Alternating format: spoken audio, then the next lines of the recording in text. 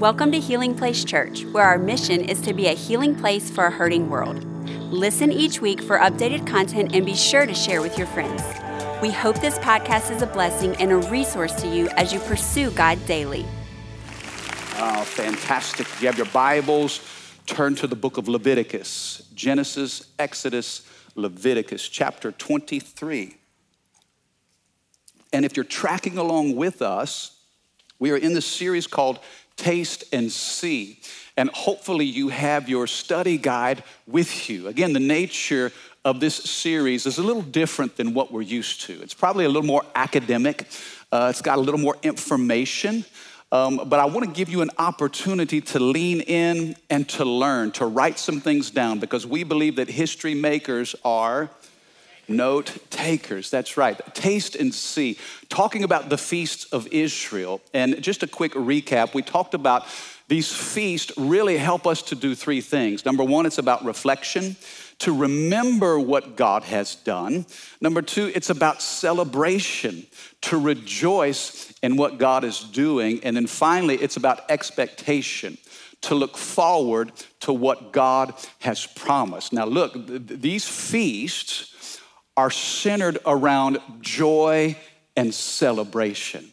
I think there ought to be a spirit of joy among God's people. And only 3 people are happy about that. How many of you know we've got something to celebrate as believers? We look back in our history and we see God's faithfulness. We can embrace today and see the good hand of God moving us forward. And we can look to our future and know that we are held in the hand of a sovereign God. The Feast of Israel were all about joy and celebration. We talked 2 weeks ago about the Passover, and we talked about how the Passover pointed us to the death of Jesus. Last week, if you were here, Pastor David, didn't he do a fantastic job? Oh my goodness. And I heard Tennessee won yesterday. He's probably flying somewhere in the stratosphere right now in an orange suit, checkered orange suit, on his way to heaven. He talked about first fruits and how first fruit points us to the resurrection of Jesus. Today, I want to look at the Feast of Pentecost. We're going to look at Pentecost. This is one of those mid-harvest festivals, actually taking place in the latter part of the spring or the early summer. Sometimes it's called the Feast of Weeks, but the Bible identifies this in Leviticus 23 as the Feast of Pentecost. Somebody say Pentecost. Now, when I say Pentecost, what comes to your mind? What do you think about? Yeah, we probably have different thoughts based on histories and backgrounds and experiences. How many of you have been a part of church for a long time? Okay, how many of you are relatively new to church? Yeah, so we connect different thoughts, and when I begin to study Pentecost, I thought about my first encounter with the word. I was an incoming freshman at Louisiana College, and I was there on scholarship to play basketball, and so I didn't know anything about the school. I just had been recruited and tried out with the team, and man, I was there to play ball, but I was in a freshman orientation class, and I remember how the professor broke us up into groups and had us pair off with other students, and we were to interview that student and find something out about them and then introduce that student to the entire class. And so the girl that I was paired off with, she was asking me questions and, of course, where I was from and, what my background was. And then she asked me this. She said, "Are you Pentecostal?" And I thought that was kind of a strange question. Are you Pentecostal? And honestly, I didn't really know what she meant, or I didn't know what Pentecostal was. But I knew it was in the Bible, so I said, yeah, sure. How many know sometimes you can't figure yourself out, but you just go with it? Couldn't figure it out, but I knew it was in the Bible, so I said, what if it's in the Bible? It's a good thing. Sure, I'm Pentecostal. So then she introduces me to the class. She says, this is Mike Heyman. He's from Baton Rouge. He's on the basketball team, and he speaks in tongues. I was like, what just happened? And then I found out later that Louisiana College was a Baptist school.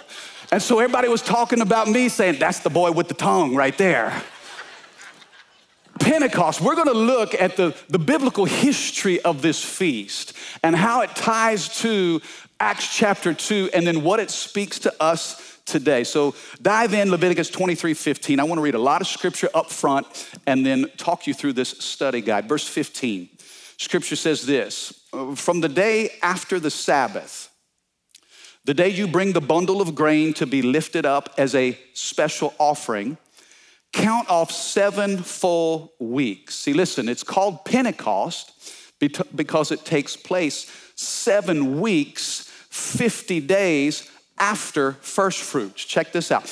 Count off 7 full weeks. Keep counting until the day after the 7th Sabbath, 50 days later. Then present an offering of new grain to the Lord. From wherever you live, bring 2 loaves of bread to be lifted up before the Lord as a special offering. Make these loaves from 4 quarts of choice flour and bake them with yeast. They will be an offering to the Lord from the first of your crops. Somebody say first. Along with the bread, present 7 one-year-old male lambs with no defects. 1 young bull, 2 rams as a burnt offering to the Lord. These burnt offerings together with the grain offerings and liquid offerings will be a special gift of pleasing aroma to the Lord. Then you must offer 1 male goat as a sin offering and 2 one-year-old male lambs as a peace offering. Man, there's a lot of offerings here, a lot of giving here. Verse 20, the priest will lift up the 2 lambs as a special offering to the Lord, together with the loaves representing the first of your crops. These offerings, which are holy to the Lord, belong to the priest. That same day, it'll also be proclaimed as an official day for holy assembly, a day on which you do no ordinary work. This is a permanent law for you, and it must be observed from generation to generation wherever you live. Now this last verse, and then I'll land the plane. Verse 22, when you harvest the crops of your land, do not harvest the grain along the edges of your fields, and do not pick up what the harvesters drop. Leave it for the poor and the foreigner living among you, for I am the Lord your God. Can I have an amen for the reading of the word? Now that was a lot, and sometimes it's hard for us to connect with Old Testament traditions and all the details of this feast. But basically, if you could look at this feast in the sense of a Jewish Thanksgiving meal. This was their Thanksgiving. How many of you love Thanksgiving? How many love to eat? Oh, yes, you do. For some of us, eating is a spiritual gift. Can I have a good amen? Food makes me happy. Come on, somebody. So when somebody said, one of my favorite questions is, hey, Mike, where are we going to eat?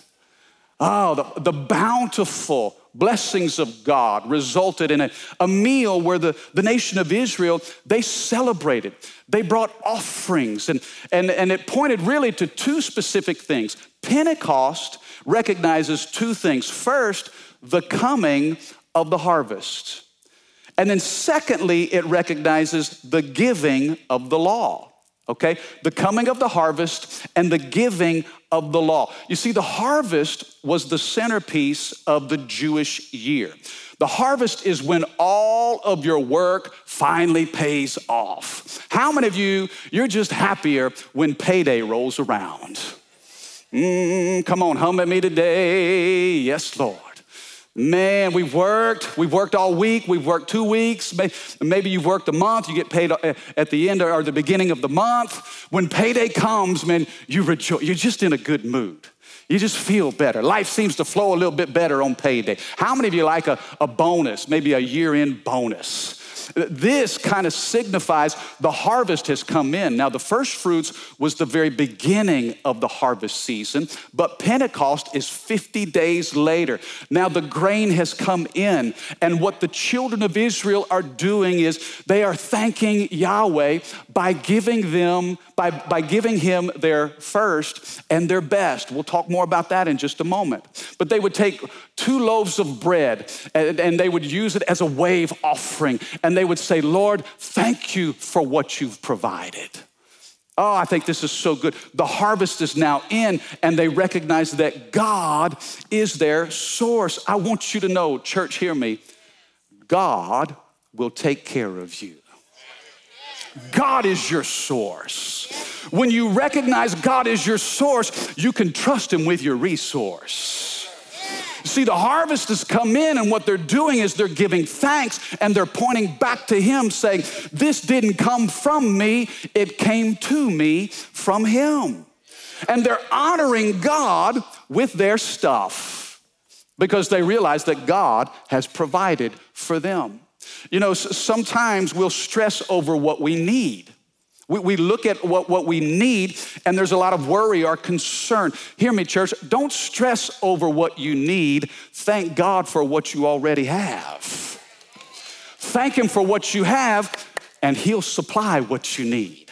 In fact, I want you to say this after me. Say, my job is to honor him. Say, his job is to care for me. You see how that works? We honor the Lord. Whatever we have in our stewardship, it didn't come from us, it came to us from him. God is our provider. Pentecost recognizes that the Lord is taking care of his people. And I want you to know this, God will take care of you.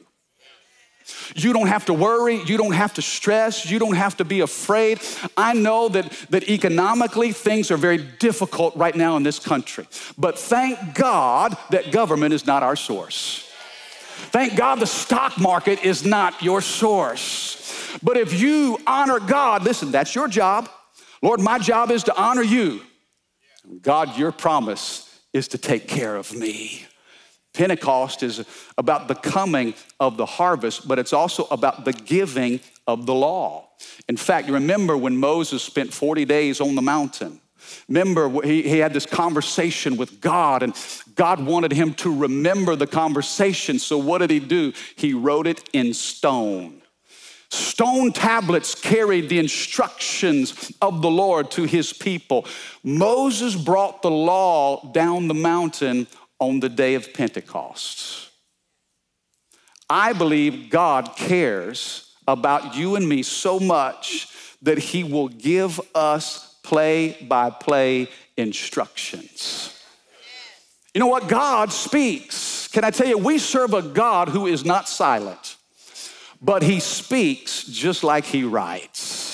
Moses carried the tablets down the mountain to the people of Israel, and he did that on Pentecost. You know, today, Jews that celebrate Pentecost, they decorate their homes and their synagogues with flowers and with greenery because it points to not only the harvest, but the law as the tree of life. The food that they eat dairy foods like cheesecake. Come on, somebody. And cheese blintzes. I don't know if you know what a cheese blintz is, but it's like a crepe. How many of you are liking that right now? You know, and so they eat dairy products because the scripture says that the law is like milk and honey. You know, when I was the college pastor here, we did a service called Late Night. And man, we had probably 700-800 college and young adults that would gather every Wednesday night at 8:30, 9 o'clock at night. Late night. And that service gained a reputation. In fact, all the guys started to refer to late night as the promised land. I'm like, why do they call late night the promised land? They said, because it's the land of milk and honey. I don't know. Jews that would observe Pentecost would often stay up all night long and they would read the Torah. They would discuss the book because tradition says that as Moses came down the mountain, he found the Israelites sleeping and they didn't want to be caught off guard. I want you to know at Healing Place Church, we exalt God's word. I felt so strongly about that today. When I woke up, it was burnt. It was like fire shut up in my bones. We exalt God's word above our feelings. We exalt God's word above our opinions. We exalt this book above what media, mainstream media says and what culture is trying to demand of us. We exalt God's word above the opinions around us because we know the God who created us gave us this book.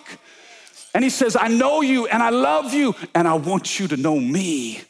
You see, listen, if you're not convinced in the authority of God's word, you'll be a slave to whatever sounds good. And there's a lot of things out there that sound good, but they're not God. You see, I want you, as your pastor, my responsibility is to help to create an appetite in you for God's word. I don't stand up here on Sundays giving you my opinions. You didn't come to church today to get my opinions on politics or culture. You came to hear from God Almighty. And from cover to cover, this book contains the very heart of God. In Genesis, he's the breath of life. In Exodus, he's the Passover lamb. In Leviticus, he's our high priest. In Numbers, he's our fire by night. Deuteronomy, he's Moses' voice. In Joshua, he's salvation's choice. In Judges, he's the lawgiver. In Ruth, the kinsman redeemer. In 1st and 2nd Samuel, he's our trusted prophet. In Kings and Chronicles, he's sovereign. In Ezra, he's our true and faithful scribe. In Nehemiah, he's the rebuilder of broken walls and lives. In Esther, he's Mordecai's courage. In Job, our timeless redeemer. In the Psalms, he's our morning song. In Proverbs, he's wisdom's cry. Ecclesiastes, the times and the seasons. In the Song of Solomon, he's the lover's dream. In Isaiah, he's the Prince of Peace. Jeremiah, the weeping prophet. Lamentations, he's the cry for Israel. In Ezekiel, he's the call from sin. In Daniel, he's the fourth man in the fire. In Hosea, he's forever faithful. In Joel, he's the Spirit's power. In Amos, he's the arms that carry us. In Obadiah, he's the Lord our Savior. In Jonah, he's the great missionary. In Micah, he's the promise of peace. In Nahum, he's our strength and our shield. In Habakkuk and Zephaniah, he's the one pleading for revival. In Haggai, he restores the lost heritage. In Zechariah, he's our fountain. And in Malachi, he's the Son of righteousness to rise with healing in his wings. In Matthew, Mark, Luke, and John, he is God, man, Messiah. In the book of Acts, he's fire from heaven. In Romans, he's the grace of God. In Corinthians, he's the power of love. In Galatians, he's our freedom from the curse of sin. In Ephesians, he's our glorious treasure. In Philippians, he's the servant's heart. In Colossians, he's the Godhead Trinity. In 1st and 2nd Thessalonians, he's our coming king. In Timothy, Titus, and Philemon, he's our mediator and our faithful pastor. In Hebrews, our everlasting covenant. In James, he's the one who heals the sick. In 1st and 2nd Peter, he's our great shepherd. In 1st, 2nd, 3rd John, and Jude, he's the lover coming for his bride. And in the Revelation, he's King of kings and Lord of lords. He's the Alpha, the Omega, the first and the last, the beginning and the end. His name is Jesus.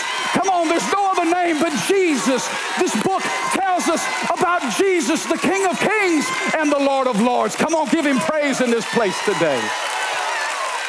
Come on, don't patty cake. Lift up the name of Jesus.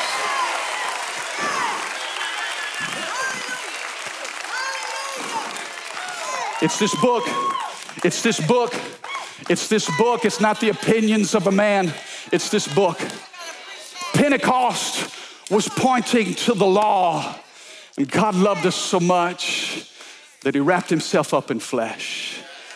John's gospel tells us that the word became flesh and dwelt among them. I didn't intend to say all that, but hey.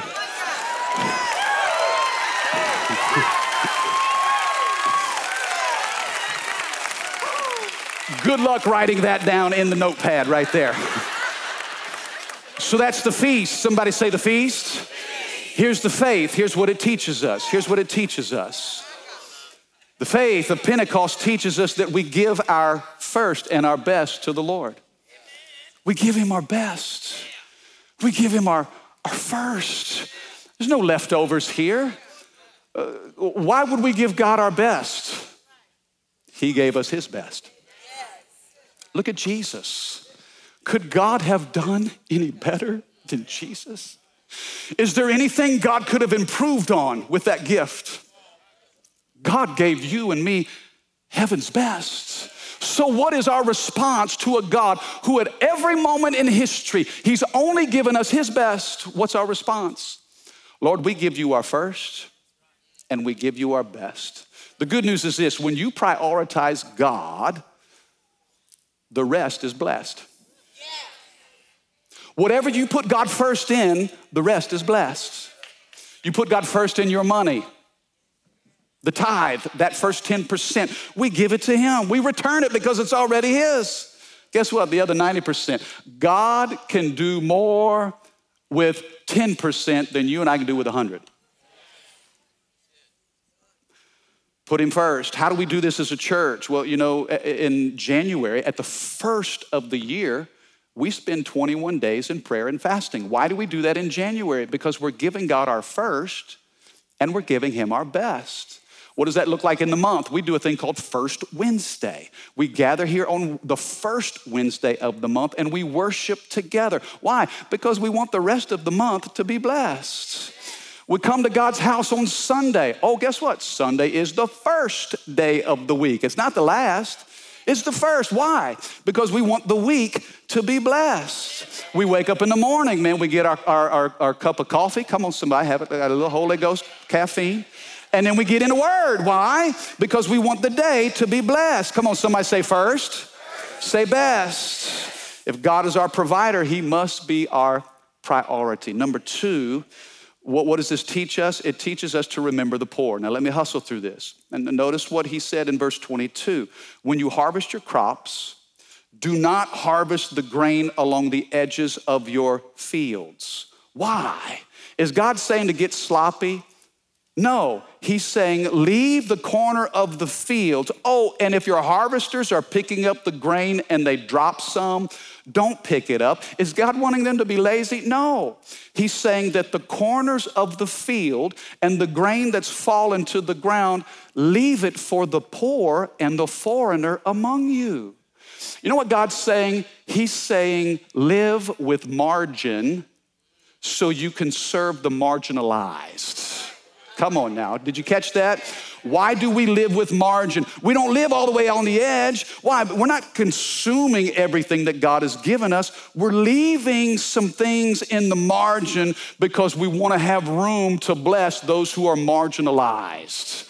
In the ancient world, this was called gleaning. When you glean your fields, you would leave the edges. This is the love story of Ruth and Boaz. Come on, somebody. Ruth was a foreigner, but Boaz was the kinsman redeemer. He was rich. He had the field, and he let her pick up grain. In fact, he told his harvesters, leave handfuls of grain for her on purpose. You see, you may feel marginalized today, but I want you to know this. God has margin for you. God's gonna drop handfuls of grain for you on purpose. It's not by accident. It's not by coincidence. Somebody's gonna shake your hand and put money in it in Jesus' name. You're gonna go to the mailbox and expecting a bill and you're gonna find a $100 bill in Jesus' name. You say, wow, where did this come from? Well, it's margin for the marginalized. If you feel victimized or you feel less than or left out, God sees you. And as a church, I believe that God has blessed HPC because we have prioritized serving the poor. Proverbs 19:17, if you help the poor, you're lending to the Lord and God will repay you. Isn't that awesome? How you treat the poor is a throttle and a thermostat for the blessing that comes back to you. Oh, this is so good. Everybody say the feast, say the faith, now say the fulfillment. Okay, here's where Pentecost points us. Okay, turn to the last page in your handout, okay? You'll notice that the early harvest point to the first coming of Christ. You've already filled that out. We talked about Passover. We talked about first fruits. We'll get back to unleavened bread. But that mid-harvest, Pentecost, there's a prophetic calendar, okay? What does this feast point to prophetically? The mid-harvest feast points to the age of the church, okay? Pentecost pointed to the age of the church. In fact, it was the Holy Spirit bringing in the harvest. Now keep this picture. If Pentecost represents the coming of the harvest and the giving of the law, in the Old Testament, Moses went up the mountain out of sight and he came down with the law on Pentecost. Jesus, when he ascended to heaven, he ascended upward out of sight. And what came down was the law of the Spirit. Acts chapter 2 is known as the day of Pentecost. Okay, on that day when they were celebrating the harvest and the law, the scripture says 120 were gathered in an upper room. Read with me Acts chapter 2, verse 1. On the day of Pentecost, all the believers were meeting together in one place. Suddenly, there was a sound from heaven like the roaring of a mighty windstorm. And it filled the house where they were sitting. Then what looked like flames or tongues of fire appeared and settled on each one of them. Now, isn't that a sight? Verse 4, and everyone present was filled with the Holy Spirit. And they began speaking in other languages as the Holy Spirit gave them this ability. What's interesting is, as the people were thinking about the faithfulness of God bringing in the harvest, as they were honoring the instruction of God, his word for his people, God sent them the person and the power of the Holy Spirit and filled them up. Now, here's some good news. Check this out. Let me give you the bad news first. You want to hear the bad news? Bad news first. You can't do this by yourself. I know sometimes we think we can, and we fake ourselves out. I got this. No, I'm just gonna work harder. I'm gonna try harder. I'm gonna sacrifice more. Wake up early, stay up later. Man, I'm gonna do whatever it takes. I got this. No, you don't. You don't have this. You never will have it. Even on your best day, you'll fall short. That's the bad news is, you can't do this on your own. But you ready for the good news? You don't have to.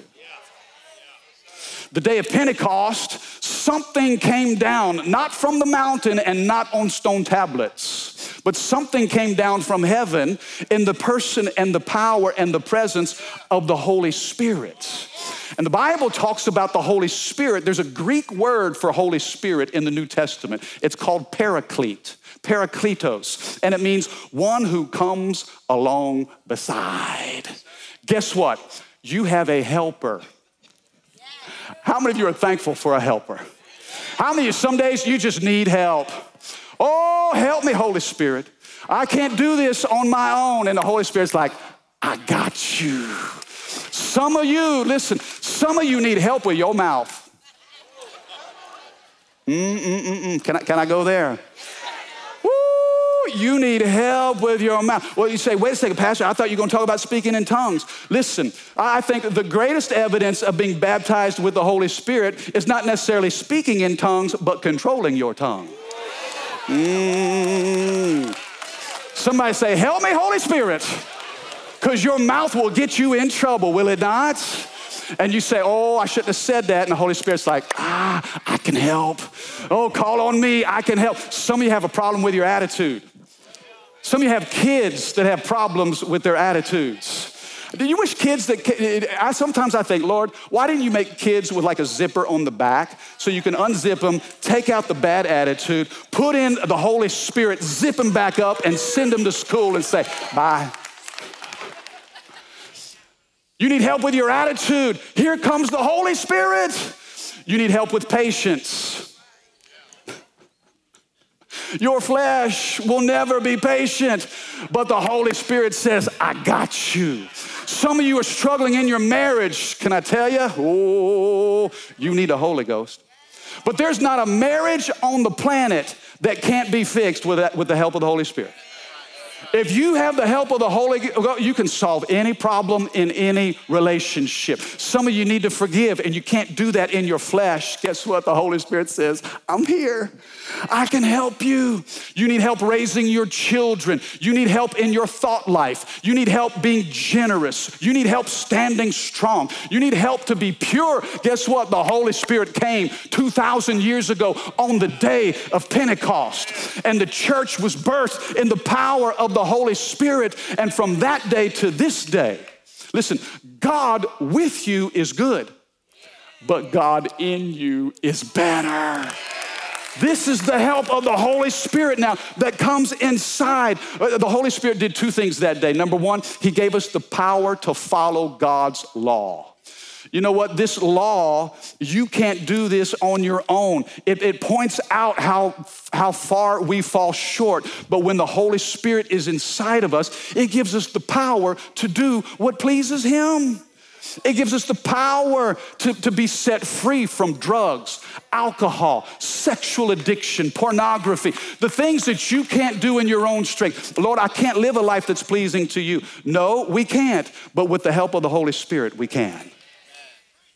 Not only does He give us the power to follow God's law, but He gives us the power to reach the harvest. I want to ask the band to come and help me as we wrap this up.